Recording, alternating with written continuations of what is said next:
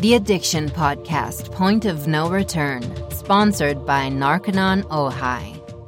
Hello, and welcome to the Addiction Podcast, Point of No Return. My name is Joni Siegel, and I'm the host for this podcast. Today's episode is episode number 207. One more, and we're done with our fourth year. I want to thank you for listening. I also want to make sure that you know that our sponsor, Narconon Ojai, is like no other treatment facility on the planet. First of all, it's at a beautiful location, but more importantly, it has an exact rehabilitation technology that is drug-free and completely holistic and gets to the root of the problem for which drugs became the solution. For more information, call 1-866-231-5924. Today's episode is an interview with a gentleman named Peter Canning. When Peter Canning started work as a paramedic on the streets of Hartford, Connecticut at 25 years of age, he believed drug users were victims only of their own character flaws. Although he took care of them, he did not care for them. But as the overdoses escalated, Canning began asking his patients how they had gotten started on their perilous journeys. And while no two tales were the same, as we know, the heart-rending similarities changed Canning's view and moved him to educate himself about the science of addiction. Armed with that understanding, he began his fight against the stigmatization of users. He's written a book called Killing Season, so we'll get him to tell us about that. Without further ado, let's talk to Peter Canning.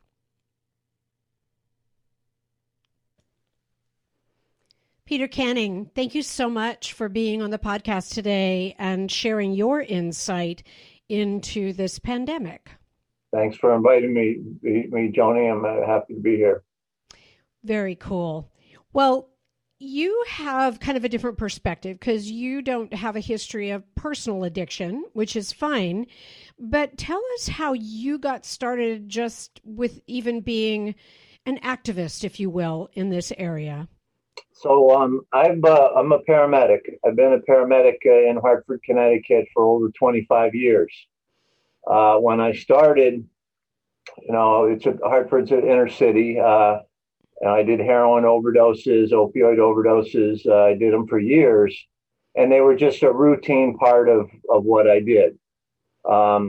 It wasn't until maybe 5 or 6 years ago I suddenly started noticing, oh my goodness, I'm doing a lot more than I did before. And then each year I just started doing more and more, and I started paying more attention to it.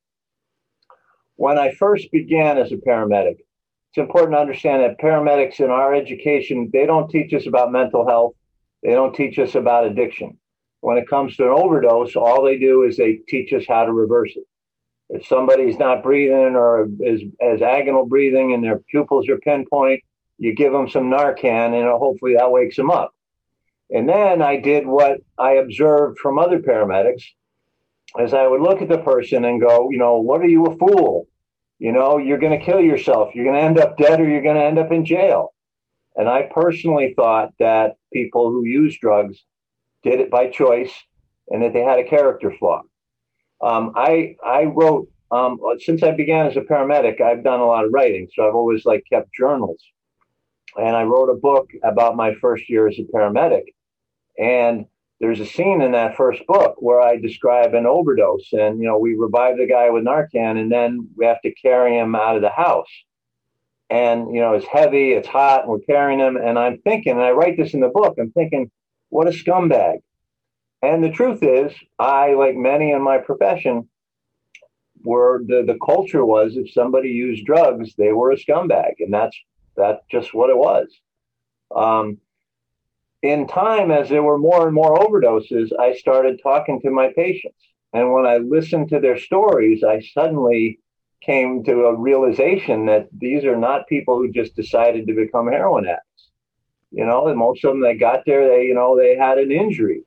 They, were sick. They were prescribed these meds. And it was just like one call after the other. I remember what I would do is I'd ask somebody, how did you get started? They go, I tore my leg up skateboarding. And then I would shout to my partner who was driving and say, skateboarding. And because every time I did one, I would call to him and say, car accident. There was always something that precipitated all of this. Yep. I came to understand that this could be me. This could be people that I loved and cared about. And, I started learning about the science of it. And I learned that addiction is a disease. And talking to all these people, it really completely changed my mind. And then I started going to conferences. I started learning about harm reduction. And, so today, instead of saying, just say no, you're going to end up dead or in jail, I'm going to say, listen, do you know where you can get rehabilitation? And if they don't, I give them a card where they can get it. And I say, well, if you're going to use again, and they all say, no, I'm never using again. It's the last time. I say, famous last words. If you're going to use again, you got to have Narcan. Do you have Narcan in your house? No. Well, here's where you can get it. I've did a call where people shared a syringe, and I had to say, you can't do that. Here's where you go to get clean syringes. If you're going to use, don't use alone. Or if you are going to use alone, use in a public place, in a place where if you overdose, somebody can see you. Don't mix with benzos. So I got a whole list of stuff that I tell people now. And it's even come to the point where I've become fairly familiar to a lot of the users in the area. And there have been cases where they will go within sight of my ambulance and they will use within my sight because they know if something happens to them, I'm going to be there to call them, to call for help. Wow. It's been a complete change, 100-degree change, but it's been incredibly enlightening. Well, I think you make a good point. Sorry to interrupt you, Peter, but I think you make a very good point, because one of the things we talked about before on the podcast is I think so often that, loved ones of the addict just look at them sometimes and go, why can't you just stop? And that is an indication of not really understanding the physical, mental, and spiritual aspect of addiction. And it's just not that easy in probably 90% of the cases. I mean, we've interviewed former addicts who did just decide to stop, and they stopped. But they are very few and far between, as you know. Yeah. So a lot of the counseling that we do now is not just to the patient, but it's to the family to say, hey, don't be hard on him. This is a hard process, because sometimes that a lot of the times the patients express such remorse. It's like, oh, my father's going to kill me. Or, I've disappointed my family. And it's like, I got to say, don't be that hard on yourself. And then when I see the family, I say, don't be so hard on the person. This is really hard. Here's people you can talk to. Here's where you can get help. Yep. Interesting. Are you seeing, by any chance, have you seen trends in terms of drugs that are coming to you in terms of overdoses? Yeah. So, when I started 25 years ago, it was pretty much just heroin. People would buy heroin, or there would be some prescription overdoses. Then, maybe 6 years ago, there was more prescription pills that people were using. And Hartford, there's a lot of heroin, but what we were starting to see was they would put a little bit of fentanyl in the heroin. Ah, yes. And so that was when the overdoses really started, because the problem with fentanyl is it's hard to mix it. So, you can throw in a sprinkle in one batch, it's going to kill somebody, and and another batch might not have any. Oh, that's interesting. So, so this is really, really fascinating. So in Hartford now, it's pretty much all fentanyl. If you go to buy heroin, so Hartford, the heroin has always been powdered, where in west of the Mississippi, they tend to use the black tar heroin, but Hartford has the East Coast powder. So it's just, it's looks like sugar, a little, whatever kind of white stuff. So initially they started sprinkling a little fentanyl in it, because you put some fentanyl in it and it gets, the batch can go farther. But because fentanyl is 50 to 100 times stronger than heroin. Right. The benefit of that for the dealers is, for volume, it's 50 to 100 times smaller. They make it more makes money. it so much easier to Yep. deal with. But then the problem is when you mix it. So Mm. if I'm a dealer and I just have heroin and I'm selling heroin that's 50% pure, so I have a pile of heroin and then I have a pile of cut, and so it's very easy to mix it up. But with fentanyl, I only putting like 1% in there versus 50%. So it's a very, very hard to mix. It creates what's called the chocolate chip cookie syndrome. So like if you buy a chocolate chip cookie, there might be one section that has some more chips than others. Yep. So you can buy a bag of heroin from one dealer, and then you can buy two bags. One bag might have 20% fentanyl in it, and the other bag might not have any. Right. So the problem is just when you're buying, you just don't know how much you're getting. Wow. Now the other, as far as trends here, so when you go to buy heroin, like I said, in 90% of the cases, it's fentanyl that you're getting. What's happening now also is before, if you bought pills like Percocet or OxyContin, you'd be getting the actual pharmaceutical pill. But what the dealers are doing now is they're making counterfeit pills that have fentanyl in them. And you get the same thing. It's like the mixture problem. It's like one pill might have 1% fentanyl, 1% might have, one pill might have 0.1, and another might have 5. And so the same thing we're finding, like people will overdose and they'll say, I overdosed on Xanax. I don't use an opioid, but I brought them back with naloxone. Well, what happened was that Xanax was counterfeit and the active ingredient was fentanyl. So we're seeing a lot more of that happening in our area. Wow. Do you have, I've never heard about the mixing issue with fentanyl. That's kind of a new one. We have warned people, you need to be careful about the drug that you get on the street because you don't know whether it's got fentanyl in it. Well, to add to that, you don't know how much fentanyl is in it. Right. Which yes. It's scary. It is. It's absolutely a big problem. Now, what I'm reading is that in the last couple of years, the overdose death rate has skyrocketed on the East Coast, where it's been largely powdered heroin. Okay. What I'm reading now is that the death rates are going higher in the West Coast as fentanyl and powdered heroin are moving west because it's economically better for the dealers to deal with fentanyl. And so you're going to see more overdoses there. One of the things that we do is we have these things called fentanyl test strips. So they can test to see if fentanyl is in their heroin. But now, because fentanyl's in everything, it doesn't have as much utility. And also, while it says there's fentanyl present, it doesn't tell you how much fentanyl is there. But it's a dangerous thing. Wow. Do you, I hope it's okay to ask you this, do you lose some of them? Do I what? Do you lose some of the overdoses that you get? Yeah.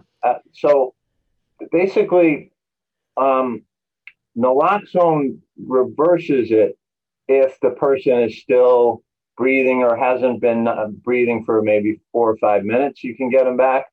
But in a lot of cases, we get there and the patient's too far gone. Okay. And, there's some cases where they're so far gone, they already have rigor mortis, and they have the needle in their arm. So we just call the time. There's others that may not be breathing, but because they're still limber, we try to resuscitate them. But if you reach a certain point, the Narcan's not going to help anybody. Narcan only helps you if you're either, have agonal breathing 1 or 2 times a minute, or you stop breathing in the last several minutes. So what we do, we get there, we have what's called an ambu bag, where we put it on the patient's face and we breathe for them. We squeeze a bag that puts air into them. Okay. And then we give them Narcan. And we try to give them just enough to get their breathing back. If you give them too much, if they're a chronic user, you're going to put them into withdrawal, in which case they'll vomit, they'll become very agitated and sometimes violent. But yeah, we see a lot of the death rate has been going up quite a lot, particularly this last year. We had seen a plateau a year before that, and then the death rate started back up again. Right. You are listening to the Addiction Podcast, Point of No Return. For more information on the podcast or to reach out if you have a story you would like to share with us, go to our Facebook page by the same name, or you can email us at theaddictionpodcast@yahoo.com, or go to our website, theaddictionpodcast.com, or call us at 727-314-7080. And please remember to subscribe to our podcast wherever you listen to podcasts and give us a 5-star review. For more information on our sponsor, Narconon Ojai, visit their website at narcononojai.org. That's NARCONONOJAI.org. Or call 1-866-231-5924. That's 1-866-231-5924. Sometimes, the hardest thing about getting someone into recovery is getting them to agree to treatment. Bobby Newman, a certified drug counselor with 30 years' experience and an over 85% success rate as an interventionist, has created a series of 12 videos that you can use right now to learn every step to get your loved one to agree to treatment. Call 1-833-918-0008 today and say the word podcast to get a 10% discount. Or go to newmaninterventions.com and type in the word podcast for a 10% discount. This service comes with a free 1-hour consultation with Bobby. Peter, what urged you or what got you to write the book? Well, so as I said, I've always written. I wrote 2 books in my early years as a paramedic about what it was like to be a paramedic. And then, like I said, I've always kept a blog and I've been writing stuff. And then I just started having more and more of these cases. And they were really interesting. You know, the people's stories. Just give you an example of a couple of stories that I had. I got called for a car into a pole in front of a gas station. And I got there and there was a young girl who was slumped in front of the steering wheel. She wasn't breathing, but I could see she had some paraphernalia in the front seat and her eyes were pinpoint. So I knew that she had used. And she was in an area. What happens a lot, people drive into Hartford to buy the heroin. And then they're in withdrawal, so they use before they go home, and they shoot themselves up and they crash. So I gave her some Narcan, I got her back around, and then I started talking to her, and I asked the question that I always ask, like, how did you get started? You know, she goes, I hurt my back cheerleading. And then I'm looking at her, and I go, I told her, I said, was it at this school? And no doubt she had, at a halftime at a high school football game, they'd thrown her up in the air and, she's doing her spiral and they dropped her. And I remember, we were there, we went there, we put a collar on her back and she was crying about how much her back hurt. And, and then so I asked her a story. Well, she broke her back, that screwed up her life. She got addicted to the pain pills they gave her. They cut her off and then she started buying from somebody else. And then those pills weren't working. And then the same guy who sold her the Percocets sold her heroin. And then here she was. And it was like, my goodness, You saw it all. You almost saw it happen. You saw it and it's beginning. Like, and she's like, oh, my father's going to kill me. And it's like, I just remembered how worried the father had been about her that night. I did another call. It was on Halloween. And it was a call for unresponsive in front of a hospital that had closed. I mean, it used to be a full hospital, but now it's a rehab hospital, so it doesn't have emergency services. So what had happened is, so we got there, a guy's lying on the ground, and he'd already gotten Narcan from the fire department, and he just started coming around. And, I'm talking to him, and he says to me, after all I've gone through, to think I could have died this way. And I'm going, okay. So we get him in the back and he's all worried. He goes, what a scumbag I am. I was supposed to take my daughter to trick or treating tonight. And I start, getting his story. And while we're assessing him, he's got like this wound here. And I go, what's that? And he goes, that's a bullet hole. And it's like he had, and I had asked him how he got involved. He was in Iraq. This guy volunteered at the day after 9/11. He went to Iraq. He was in an ambush where his tank or whatever there was blew up, and he got shot. And here he is, and he had just gotten. So the story that day was he had just gotten out of jail he was doing time for failure to appear for a warrant, and the warrant was for driving without a taillight out. And he had come back. He said he had kicked the habit. He'd left with this huge prescription problem, and he'd beaten it by himself. But in the course of it all, he had lost his family. He was being driven to a girlfriend's house who was going to take him to pick up his daughter.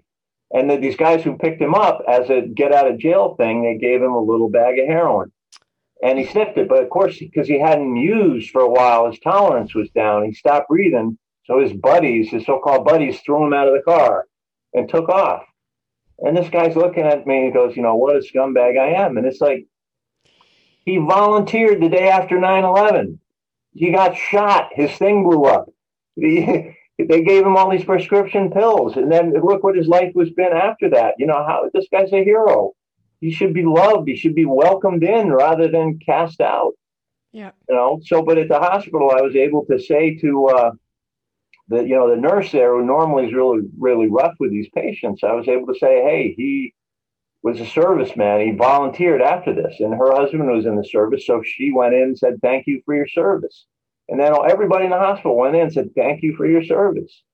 They should treat everybody with love rather than the scorn, So there's just all these stories, and enough of them were so eye-opening to me. I eventually said, there's a book here. So yep.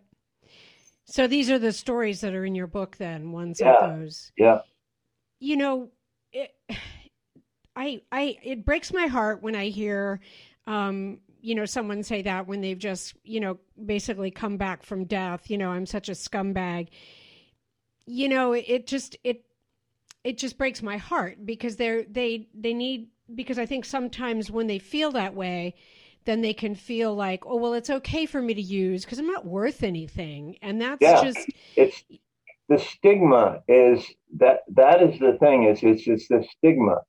And the more we can do to show that these people are our brothers and our sisters and that it could be us, then we can treat them differently.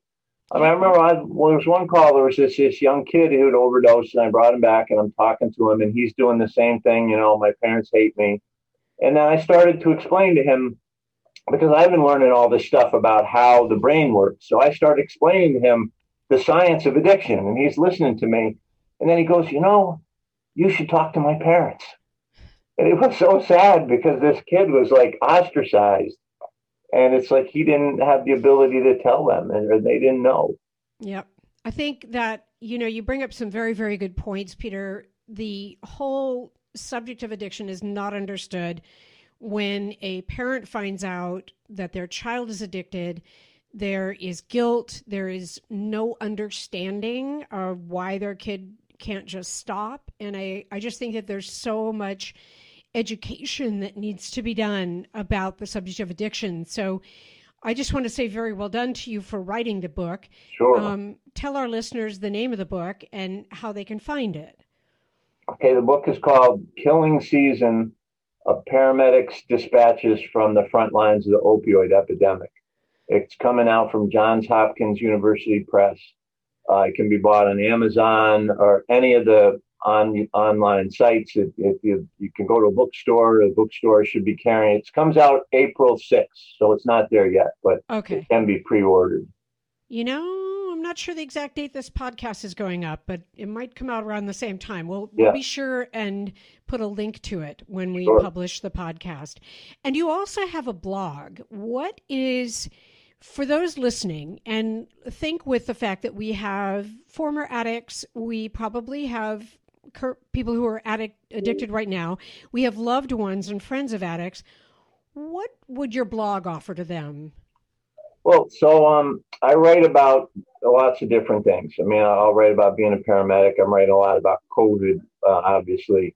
But the stories in the blog, some of them are in the book, but then there's more stories that have come out since then. I do write a lot about the opioid patients I have, or about different initiatives that are going on that we're doing. We're trying to do a lot of education so that, paramedics and stuff can start to recognize the, stigma and recognize the science of addiction. I'll write about harm reduction types of things. So, I mean, there's definitely stuff in there that may be of interest. Okay, and how do people find your blog? So the blog is called, the address is www.medicscribe.com, and the blog is called Streetwatch Notes of a Paramedic. Awesome. So it's Medic, MEDIC Scribe, SCRIBE.com. Yeah. Okay, perfect. Or you can Google my name, Peter Canning, and it should come up with that there. Perfect. Peter, if you had just one message for those listening to our podcast on this whole subject of the addiction, I don't call it an epidemic, I call it a pandemic, because I think it's way worse than COVID. Yeah. So what would that one message be if you wanted to just give one message of hope to these people? I think that people are beginning to change, that there seems to be a groundswell of support for treating this as a disease. I think the one message that I have to everyone is just love each other. Let's just welcome everybody and envelop them with love and treat them as your fellow brothers and family members, because all of us are only just a step away from disaster of one kind or another. And before I became a paramedic, I used to work in the United States Senate for Lowell Weicker, who was a moderate Republican, and he later became governor of Connecticut. And he's the kind of Republican that I wish there was more of today. But what he used to say is, the mark of a society is not how well it treats its richest citizens, but how it treats its most vulnerable. And I think that's the way that we have to go. It enriches us if we can enclose everybody and bring everybody into our community. I think you're right. Thank you so much, Peter. My pleasure. Thanks for having me. Peter Canning, thank you for listening to today's podcast. I thought that Peter's stories about being an emergency care giver and what he's seen in terms of overdoses and the handling, I think it's valuable. I also think he brings up a very good point that, if you're sitting there thinking that people who are addicted are just degraded and just bad people or weak people, you really need to understand the whole subject of addiction and how, it's not only physically addicting, but some of these drugs, they're mentally addictive and they're spiritually addictive, if you will. And there needs to be more understanding and less stigmatization. That's never going to help anybody. And the other thing that he pushed was the whole idea of loving people, which I think is a very good point. But first and foremost, you have to love yourself. And so often the addict has lost sight of that, and they don't.